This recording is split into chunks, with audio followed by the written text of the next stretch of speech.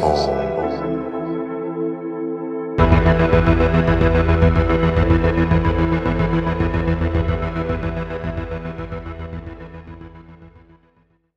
what's up, listeners? My name's Tyler, and you're listening to Horror's Home Podcast. Today, I'm going to be discussing my top 4 favorite Goosebumps segments from the live-action series. I say segments rather than episodes, since most stories would consist of 2 parts. The show's first episode aired on October 27th, 1995, with The Haunted Mask, and ran until November 16th, 1998, with its final episode, Deep Trouble. There were 72 episodes, adapting 43 of the original 62 Goosebump books written by R.L. Stine. He also wrote other horror literature series, such as Fear Street, Rotten School, Mostly Ghostly, and The Nightmare Room, as well as several other Goosebumps spin-off series. Years after the TV series had ended, 2 full-length feature films, Goosebumps from 2015 and Goosebumps 2 from 2018, were released. Another cool part of the series is that there are some actors that played on the show at such a young age, such as a young Hayden Christensen, Ryan Gosling, and Catherine Isabelle.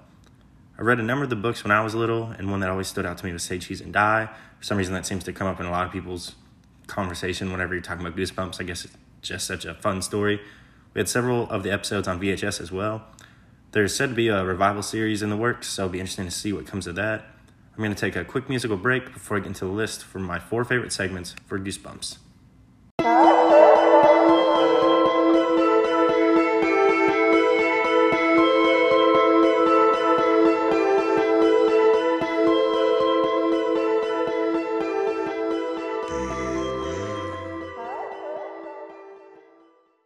Number 4, Stay Out of the Basement. The story follows Margaret and her brother Casey. Their mom is going out of town, and their dad was fired from the university where he studied plants, and ever since he's been distant and acting strangely. He tells them time and time again, under no circumstance should they go downstairs. He's seen eating plant food, and when Margaret tries to tell her mom on the phone, she completely disregards it. The dad then takes the phone from Margaret and just stares at her without blinking the entire conversation, telling the mom what she wants to hear. Margaret wakes up in the middle of the night to see her dad with a green ooze seeping out of the cut on his arm, and that same ooze covering his head, which has been hidden by a hat. The next morning, he calls the kids for breakfast, which appears to be some kind of green plant mush that he just calls his special recipe. He leaves the room to answer the door, and the kids dump it in the garbage. Outside, Casey gets attacked by a plant that is coming through the basement window. They're able to get Casey free before their dad comes outside and shames them for looking through the window and completely blames that for him being choked. He installs a lock on the basement door and tells the kids that he's going out. While gone, they discover a bed of worms in his room. He returns home, but Margaret's able to hide under the bed before he leaves again. They break off the lock to the basement door, and downstairs they're attacked by one of the plant creatures, but spray to wound it. They hear a voice coming from one of the closet doors to find their dad, who's tied up. He also has the same ooze on him, growing their suspicion that he's actually a plant. So there's the closet dad, and I'm going to say the hat dad, which the hat dad's been the one who's been very strange so far in the episode. The hat dad comes back home and claims that he's their real dad. The closet dad calls Margaret princess, so she sprays the hat dad, turning him into a pile of disintegrated plant and clothes on the ground. The episode comes to an end with the family returning inside, but as Margaret stays behind to tie her shoes, outside plants begin shaking and talking to her, saying that they're her father. The episode ends there. Most episodes of Goosebumps are always nostalgic to rewatch, and when I see specific scenes, like in this one, such as the dad trying to make them eat the green ooze, I can recall what it felt like watching that scene when I was little. The story in episode has a body snatcher or doppelganger kind of theme to it, which it sparks paranoia and confusion, as you, the viewer, as well as the kids in the show, don't know if they're making the right choice as to who is the real dad. Then it ends on a cliffhanger to really leave you wondering. Number 3 on my list is The Werewolf of Fever Swamp.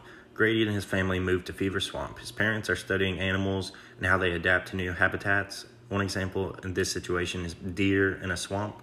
In the woods, he runs into a hermit that stares at him, but nothing comes of it. Grady meets his neighbor Will, who tells him the story of the werewolf. Grady wakes up in a sweat that night and is worried that he has a fever. He doesn't, but he goes downstairs. He's pushed down by an animal that turns out to be a German Shepherd, which he names Vandal. The boys venture out into the swamp, and later that night, it is apparent that something attacked several animals on the property. The parents conclude that the bites are canine and assume it's Vandal who attacked them. The boys want to prove that there's a werewolf, so they seek out the hermit, who catches them spying in his window. As they run away, Grady is caught in a trap net while Will runs away. The hermit stares at Grady, eating meat, and goes outside to howl at the moon. Grady then escapes and makes it back home. It's just his mom, who's home at that time while his dad and sister are away into town. The sister returns home and is chased by a monster as Grady is next door looking for Will. As the moon is covered by clouds, the wolf turns back into Will, revealing it's not the hermit that has been terrifying the swamp. Grady is attacked as Vandal arrives and pushes Will into the swamp, making him sink to the bottom. Fast forward to the family reflecting on everything that's happened. The parents check in on Grady sleeping. With the full moon outside, they close his door as a wolf appears out from under the covers. Grady awakes from a dream. He then steps outside to howl at the moon just as the hermit did before him. In this episode, I love the swamp setting, seeing the snake in the medicine cabinet, and the sound effects of the animals, twigs, and leaves crackling under their feet. Then when he's messing with the TV antenna and hear that static, just all nostalgic. It's all just, I rewatch it and I'm like, wow, this is like just so many memories of watching this episode over and over and being scared of it. The piano music is that campy kind of creepy music playing when we see the sun going down and the deer outside. With all this, it's easy to compare the story to the classic like Wolfman story and the swamp setting and everything especially too. I like how you can typically see inspirations being drawn from known tales or past films, like in all R.L. Stine's books, or most of them anyway. Number 2 is The Haunted Mask, which is the first 2 episodes that premiered with the Goosebumps series. It follows Carly Beth, who's like a scaredy cat. She's 11 years old, goes to middle school, and has these 2 bullies, Steve and Chuck, that like to play tricks on her. One is like offering a sandwich that contains a live worm. After school, she goes home and finds that her mother has made like this plaster of Carly Beth's head as a symbol of love. And her brother scares her just like with his duck costume that their mother also made. So that's just again showing how easily scared she is.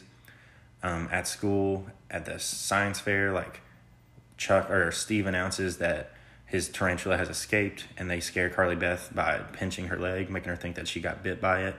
She flies into like a panic, and she's humiliated again in front of like her teachers and classmates. Carly Beth like tells her friend Sabrina that she wants to like get payback on Steve and Chuck by scaring them. So she plots to go to a new shop that's open, which sells like costumes and scary masks. Within the shop, Carly Beth sneaks into a back room and discovers a row of hideously deformed masks. The store owner reluctantly sells her one of the masks, and Carly Beth goes home in delight. After successfully scaring Noah with the mask, she dons it again on Halloween evening and manages to scare Chuck and Steve. However, as the night goes on, her voice deepens and her behavior becomes violent. She strangles Sabrina and frightens children she does not know. Carly Beth later discovers that she's unable to remove the mask and realizes, like, to her throat that the mask has become one with her skin. Carly Beth returns to the shop where the shopkeeper tells her that the, quote, masks in the back room are actually living faces that can only be removed by a symbol of love. But if it attaches itself to her or another person again, the fusion will be permanent. The other masks suddenly come to life and begin to pursue Carly Beth. While running away from the masks, she realizes that the plaster mold her mother made is a symbol of love. So Carly Beth finds the mold and uses it to deter the masks and remove the mask from her own face. She returns home to her mother, tossing the mask away, which Noah later bursts into the room and asks, "How do I look in your mask?" wearing it himself. The story was apparently inspired by R.L. Stine's son, who had a hard time getting off a Frankenstein's monster mask. The thought of having something stuck to you, let alone to your face, just triggers like anyone's fear of being trapped or like claustrophobia. The mask itself looks so good, and through the episode you can see like there's like a wetness to it, making it even look more gross. There's also the fun cheesy part with all the like flying masks hovering around and like chasing Carly Beth like in the graveyard. There's an episode of the Haunted Mask 2, which is really enjoyable with the same theme. There's a movie that came out years later called Clown with a similar concept. So if you like this story's concept, that'd be a good movie to check out. Number 1 on my list is Night of the Living Dummy 3. I love all of the Living Dummy segments, Night of the Living Dummy 2, 3, and Bride of the Living Dummy, but this one in particular is my favorite.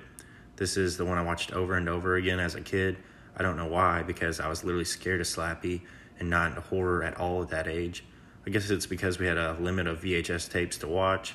I like that they used a dummy, and then there was also scenes where someone was in a Slappy costume to help him move more naturally on screen.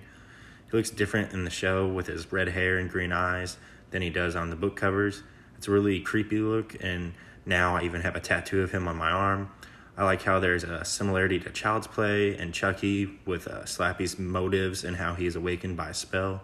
Clearly the name is a homage to Night of the Living Dead. Then Bride of the Living Dummy makes me think of it being a play on Bride of Chucky, but this episode premiered before that movie, so the book also came out before then as well. Possibly it's just a reference to the classic Bride of Frankenstein story. The episode also starred Hayden Christensen, as I mentioned earlier. There were a couple of books that R.L. Stine wrote after Bride in later years.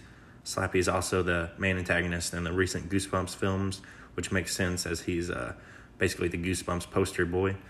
I love dummy horror, and I find it surprising how few big title films have been successfully made about such. Like Dead Silence is the first one that comes to mind.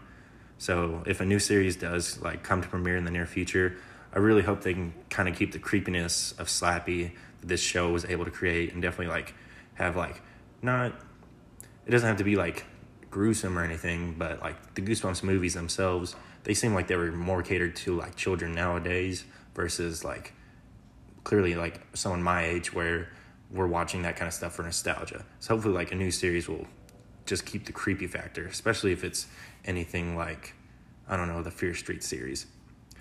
So those are my 4 favorite Goosebumps segments. As of now, you can rewatch the series on Netflix. The Fear Street trilogy, which is a lot more adult-aimed material, is also on Netflix.